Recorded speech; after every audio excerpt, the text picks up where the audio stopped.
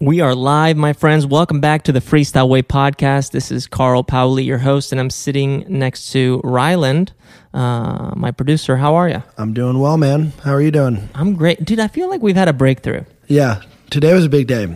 And you had Coffee Club this morning. Dude, Coffee Club was great. How was it? It was awesome. The topic was mysticism.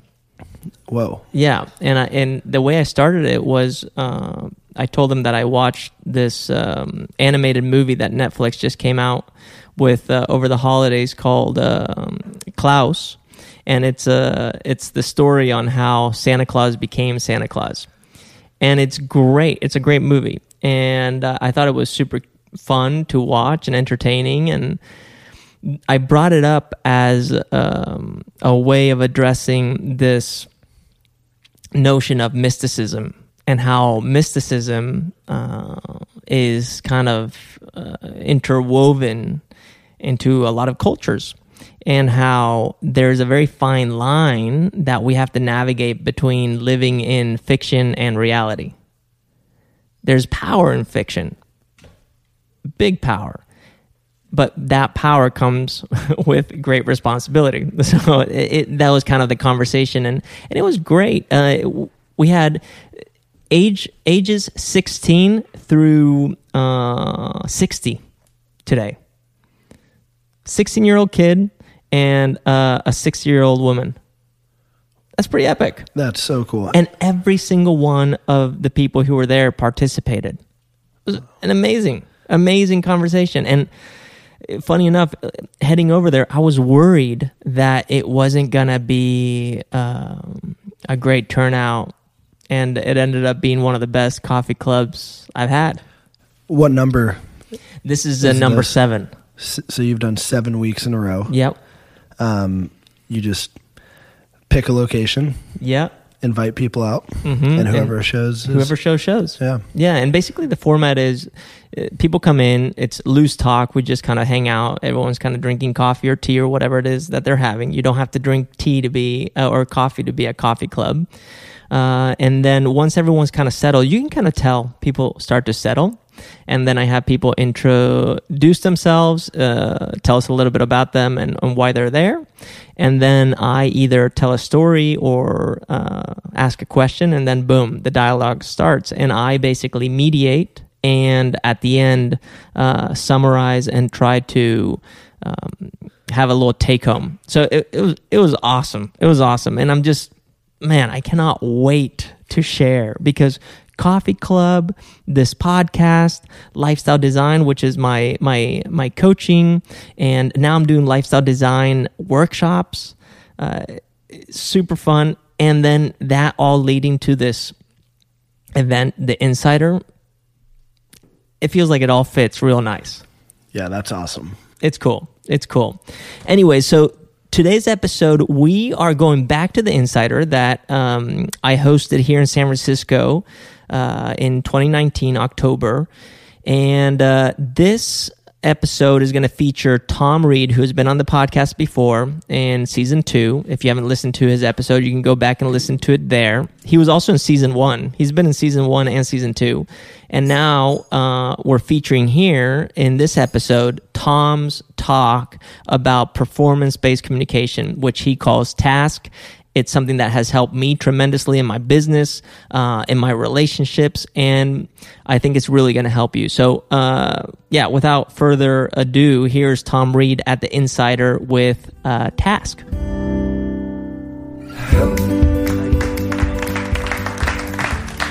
That's fabulous. So much pressure to do a talk about effective communication with people.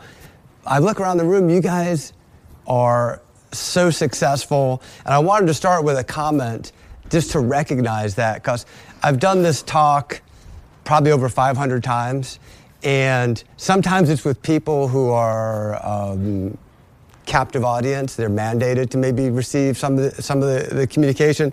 You guys are a self-selected, homogeneous, motivated group. So that's why I'm here. People want to level up their communication, and you're already doing great. Sign me up. So Carl, thank you for inviting me. That's why I'm here. I'm going to start with a brief story that there are pieces of it that even Carl doesn't know about me, but I thought that might sort of warm up what we're going to do over here. So about 14 years ago, I decided to start a company with no money, no clients, no contracts. Sounds like a good idea so far, right? We're good? The plan. This is the plan, right? And with the idea being that I had a master's degree in social work and a clinical license to practice therapy. So long story short, me and another guy decided we're gonna start a company, and with one goal.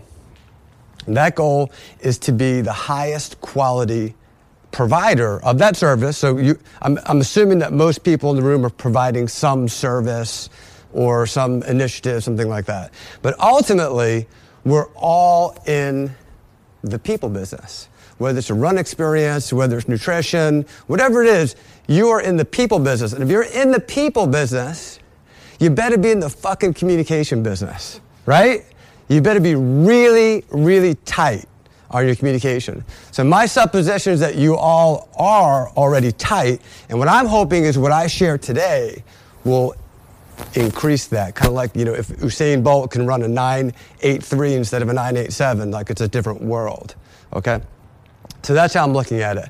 Started 14 years ago with this idea of being the highest quality. That's step one. And if you are the highest quality, why not be the largest in whatever geographical region you want to choose? And with social media and with however you look at that, it could be worldwide, it could be geographically central, whatever. We chose North Carolina. Once we felt like we had established the high quality services, we said, let's go out and be number one, the largest in North Carolina. We had no clients, zero. You didn't know that, did you? Carl doesn't know this part of the story.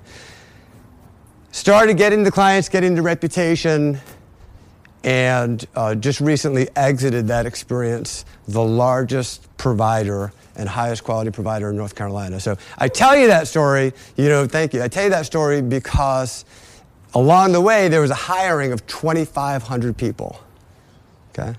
So in terms of learning, like what you're going through, my heart is with each and every one of you. And so I want to jump into this and really give you kind of a peek behind the curtain for how did we do that? How did we go from 0 to 2,500 people, 150 mil plus revenue? You got to have people on the same page. You got to have people performing. So ultimately, the book that I wrote called Task is called Task Performance-Based Communication. So what is performance-based communication? You guys probably talked yesterday a little bit about flow or peak flow. If you didn't, I'm calling it the zone, okay? You want to be in the zone. On this continuum, over here we have not effective. On this side, we have, say, effective communication. Ultimately, with your own self scale on how you're doing with your communication, you're probably looking to be on any metric to be within an 8 or a 10. And let's use a quick basketball analogy. You shoot the basket, it goes all net. You're a 10 out of 10, all net. You shoot the ball, it hits the rim a little bit, it still goes in, you're probably a 9 out of 10. It hits the rim, it clunks around, it goes in. But at some point, you're not getting the basket. That's not effective. So that's easy because you can kind of see the basket. It's easy to measure. With human communication, this gets really, really complicated. Okay?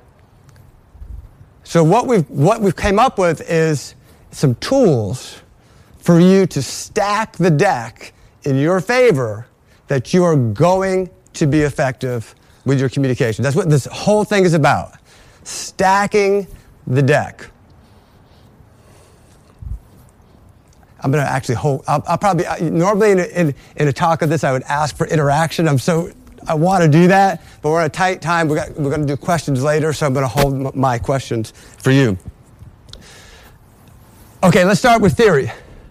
Dr. John Gottman, expert in relationships, he observed and theorized that people who turn towards each other, okay, they have compassion, they invite people to communicate. They're turning towards.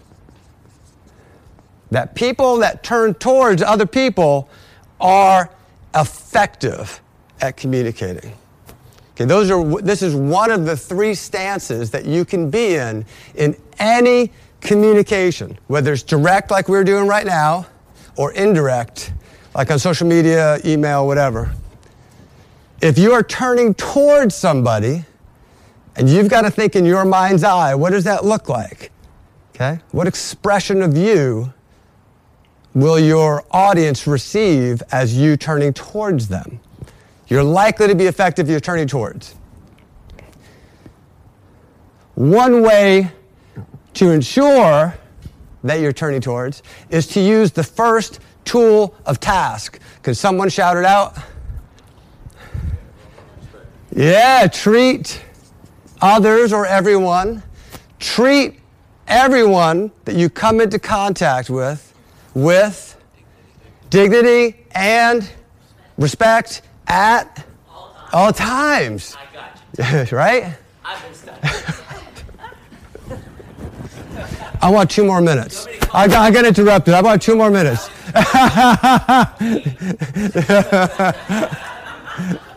So here's the key with that. Most people can be like, yeah, okay, you treat people with dignity and respect. That part's easy. At all times is where it can get challenging, right? So when I train on this subject matter, here's how I present it. Make it, this one tool, make it an absolute obsession. And then just watch what happens. Watch what happens with your audience. Don't do anything else. In fact, stop listening. You go take a break for the rest of the morning. Take a break, but be really fucking good at this. And then just watch what happens. And then go over here and scale yourself at the end of the day. Ask yourself, how did I do today? Or do it several times a day. All right, I'm going to do one quick question. What can get in the way of treating people with dignity and respect? For you, what gets in your way? Emotions, stress, fatigue, right? So a word on that is watch out for fatigue. I don't have enough time to get into a whole module on this, but that's your responsibility. If you want to grow your business, if you want to be a successful communicator, and I'm aligning with you on that, then manage your fatigue. No one's going to do this for you. This is a good investment, like the time that you're taking today to invest in yourself. Manage your fatigue. Okay, back to the theory. Dr. Gottman said there's 3 stances that you can be in. Be in this one, turning towards. Do not be in turn against or turning away. So this is a power struggle, right? Turning against is like a power struggle. Turning away is like apathy. Okay? Like, I don't give a shit. I'm just going to ignore this. That's not effective communication. This one here is tricky. I want to spend a second on this one. I do a lot of coaching for licensed clinicians, and they absolutely suck at this one. And I love them. They're master's level clinicians, licensed therapists, and they suck at this one. Okay? Power struggles. Why do you have to watch out for power struggles? Anybody? It's a straightforward question, I promise. Never. Because it doesn't work, it's ineffective, but it can't. Why do we do it? Because it works in the short term sometimes. So maybe it makes us feel better, like, God, I got that off my chest. Or I feel like I'm being effective because I got them to shut the fuck up. Yeah, but that might be a short-term win. Long-term, not so much.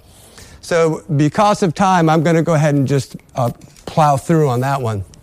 But I'm going to leave you with this note. Power struggles are the enemy of effective communication. Okay? And where you can get into trouble is when you delude yourself with illusory superiority. It's another part of the social psychological theories here. The theory of illusory superiority is when we think we're a little better at stuff than we really are. So you might be in a power struggle thinking, yeah, I crushed it. You think you did a great job. That's trouble. That's when you're in real trouble, is when you're really far off on that one. So I'm cueing you in on that to watch out for that. Okay, let's move along.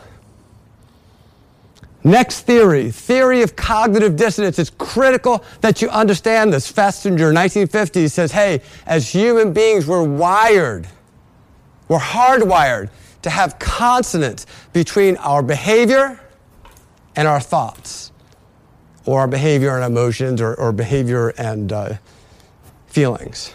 Okay? We're wired to have those run in concert. When they don't run together, it creates what? It creates friction, right? And dissonance. It creates friction. When people feel friction, they will change a behavior or a thought to restore consonance. Sounds easy, right? The issue is you won't know, and you won't be able to predict whether they're going to change the thought or the behavior. Okay? This is where it gets really complicated.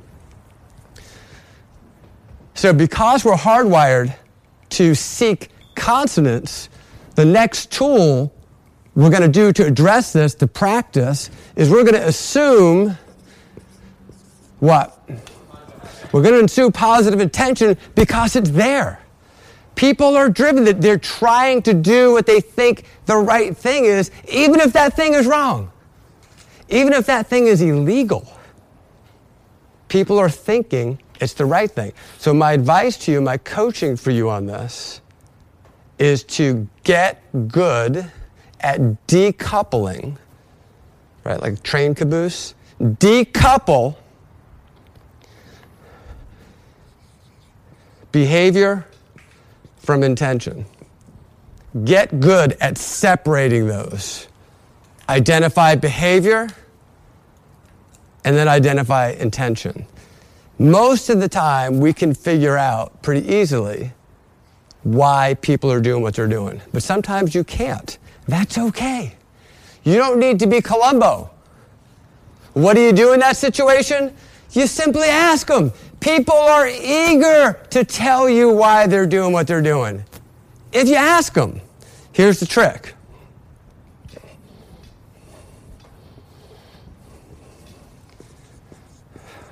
Be authentic. If you take another thing away from today, it's be authentic.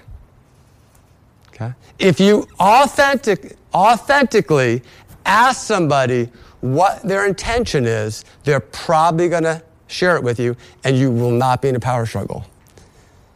If you are trying to control them, or you're irritated with them, or some other emotion that you're bringing into it, it's probably not going to go so well for you. Be authentic. People are watching you. Let's test it. Everyone make an okay sign, just like this. Put your hand in the air. Okay, put it on your chin. Okay, we got about, a third of the room. This is your chin right here. This is your cheek. Right? So what? Some of you got it. Some of you, right?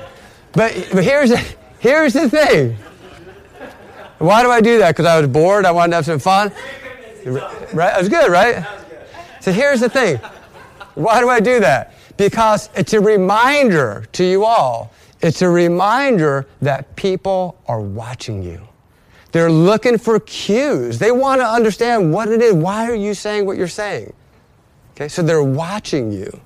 So you being authentic, it matters.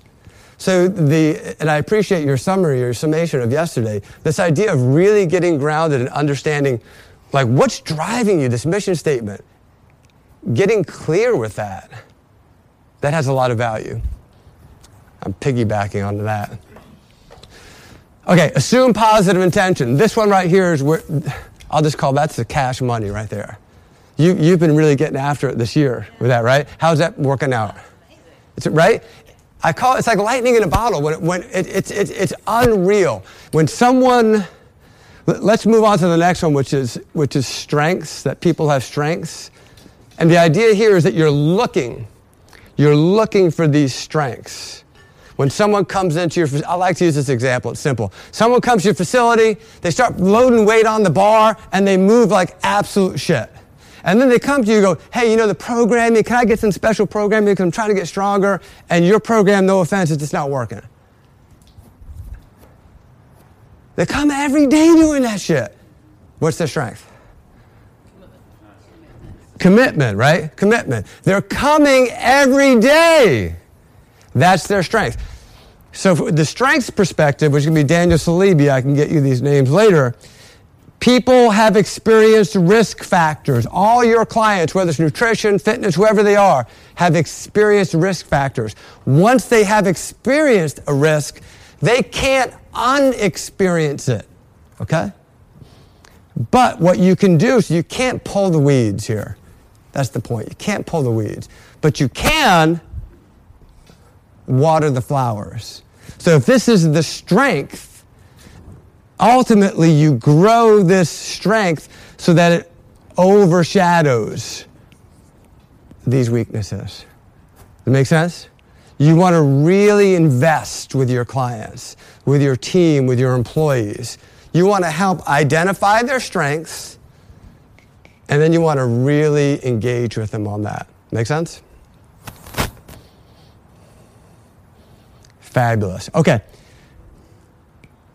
Last tool of task, which really speaks to alignment, is keep people empowered. Okay? And the value, Carl mentioned it before, about alignment, this entire schematic is meant to stack the deck in your favor that you will be aligned with yourself, number one, and that you will align with others around you. Keep people empowered. Partly because that's what they're thinking that they have the solution anyway. Okay? So you're simply working with them to figure out what they believe is their best solution. Questions? I'll be here all day.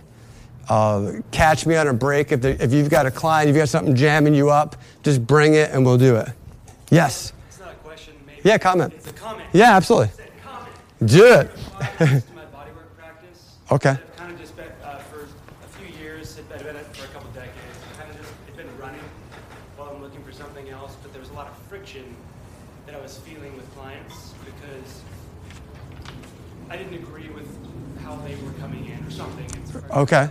I love it. Applying this, and the friction massively reduced Yeah. to the point where it's a completely different mindset I have about work every day. So before you were kind of living over here, which we're going to call not effective, and we'll call it judgment. So thank you for that comment. So I can wrap on this, and Carl, then we'll do over here. On this end of the continuum of ineffective communication, you got to watch out for judging. Someone walks a room or does something, you look at them and you put them in a box. You're like, oh, there goes the crummy movement guy. There goes the person who doesn't stick to their diet person. But you haven't put them in a box. You put yourself in a box because now you're not being creative because you're done looking at that person as a person. You've labeled them. They're not in a box. You're in a box. So watch out for judgment. What's going to protect you from judgment, just like you did, use these skills. Play with them. It's like open source software. Just run amok with it. I didn't write this thing to be a cult of personality. I wrote it to help people just go get after it. So I'm thrilled to hear you say that. Yes, sir. I was curious about, when you said to be authentic. Yes. Is there a filtering mechanism with authenticity, or is it you unfilter? Because I think Okay. situations where you're like, hey, if I really want to separate behavior from intention, Yep. and behavior annoys the shit out of me, my authentic self in the moment might be annoyed. Okay. So to get the best out of them, I need to filter it out a little bit. Right. I love it. I love it. It's two things. First, what you think matters. The narrative that's playing in your head, it matters. Okay? So when you get after it every day on these, and I'm going to get to the answer in a second. When you are doing these tools, you are doing cognitive behavioral restructuring. It's mind reps. It's not just a mindset, it's mind reps. So you're doing them over and over again with the idea that you will default. You'll start defaulting over here rather than defaulting to, why is this fucking person annoying the shit out of me? So that's one way of approaching your answer. The other way is, like Carl was saying before, in the moment, maybe let stuff go and understand that if you're feeling fatigued or irritated, whatever, attend to that first. Just deal with it. Maybe even don't talk to the person if you have to. Like, really put some investment in that process, because ultimately you're treating yourself with dignity and respect by doing that. Okay, cool. All right, Mr. Carl. Thank you. You guys. Tom's talk was really powerful, and I think one of the first things that he addresses in task, which is T, treat people with dignity and respect at all times, is very easy to say, hard to do. It's very hard to do. And I'll give you an example. I mean, I have a lot of examples. I blow up on Tanya sometimes. I blow up on people when I'm frustrated or whatever. Or even in this podcast, I think episode 2 with Wicked, when we were talking and doing the exercise on Ikigai, I got a little impatient. And I was like, come on, dude, be serious for a second. Because he was joking around. And I was like, come on, dude, just be serious. In that moment, for me, I didn't feel like I treated him with dignity and respect, and that's something I can improve on. So it's interesting. Mm-hmm. It's even expressed itself here on the podcast. So I guess what I'm getting at here is that it's not easy to treat people with dignity and respect at all times. It simply is not. But we can try. And just the fact that we are trying and exercising enough awareness to be willing to try, that means that we're doing something. Moose has a lot going on.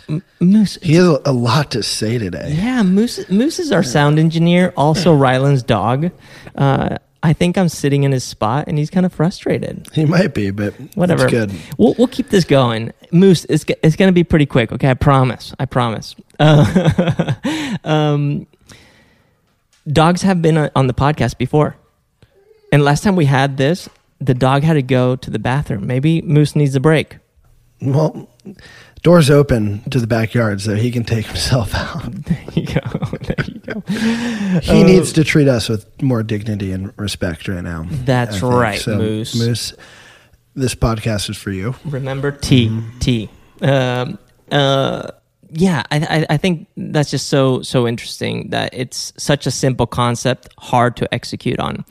The concept of assuming positive intent. That's the one that got me. Yeah. Yeah. That's hard.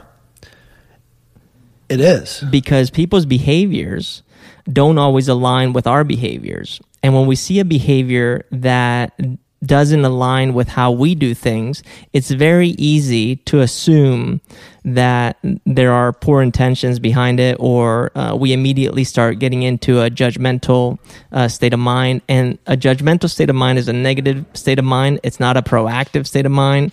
It's death. So practicing assuming positive intent is massive, and I think it's difficult because well, Tom addressed this, of course, in the talk, but it makes you react. If you don't assume positive intent, you become reactive, and you're simply a victim of your environment or whatever you're seeing or experiencing, versus being responsive, which is your ability to pause for a second, take it in, process it, integrate it, and then translate it into behavior or action or words that are more conducive for fluidity, peace, unity, and growth. I'm curious because after he said that, it kind of had like a light bulb in me where like I've always tried not to make assumptions, but then he gave me the alternative where it's like, no, make assumptions, but only positive ones. And so I've talked to some people about this, and a few people have expressed like, that they disagree with it because they've they've tried that before and their positive assumptions actually got them in a bad situation. Yeah, it's either time, they're hoping that there's going to be an instant change, or they're creating, by assuming positive intent at a superficial level. Moose. Moose just has a lot to say. Anyways, by expecting an immediate change, I think you're setting yourself up for disappointment. It's letting go of the behavior completely and just realizing that the person that is behaving in a certain way that you don't relate with is simply a behavior designed or intended to get a certain need met. But if you try to create or assume what need is getting met and not understanding what need is really trying to get met by the person that you're interacting with, I think that's when you run into trouble. Makes sense.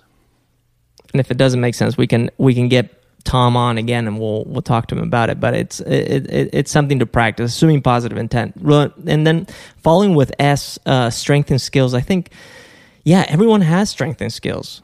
Sometimes people aren't very competent, or they don't have maybe the same degree of strength or skill that other people have, but we can't judge people for that. We have to be able to accept and respect their current strength and skill, and to identify that and to bring that to the forefront. And it ties in so nicely with the intention piece.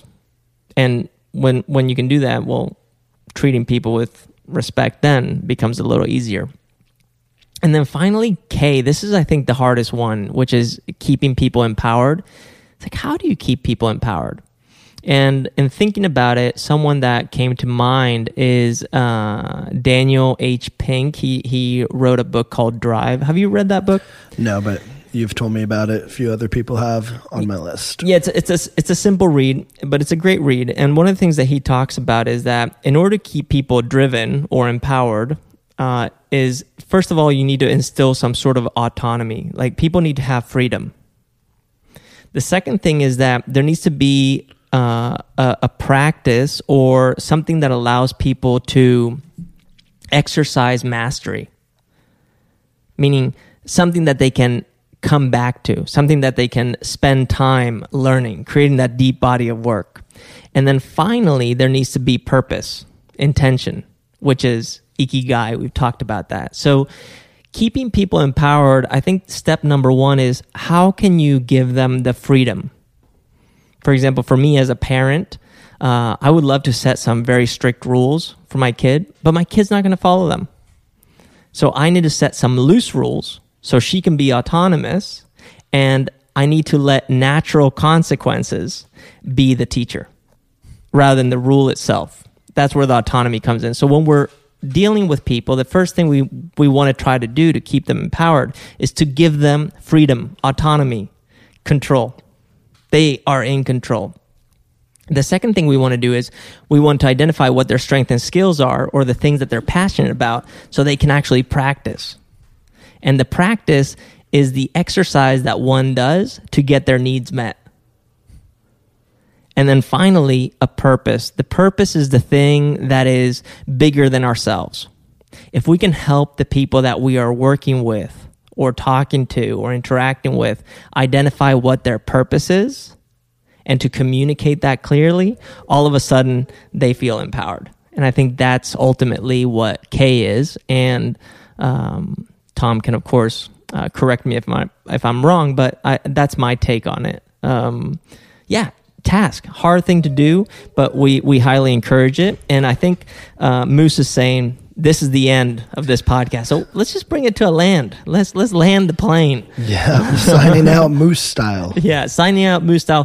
Thanks for listening. This is the Freestyle Way Podcast. I'm Carl Powlison here with Rylan, and we'll be back next week. Thank you for listening.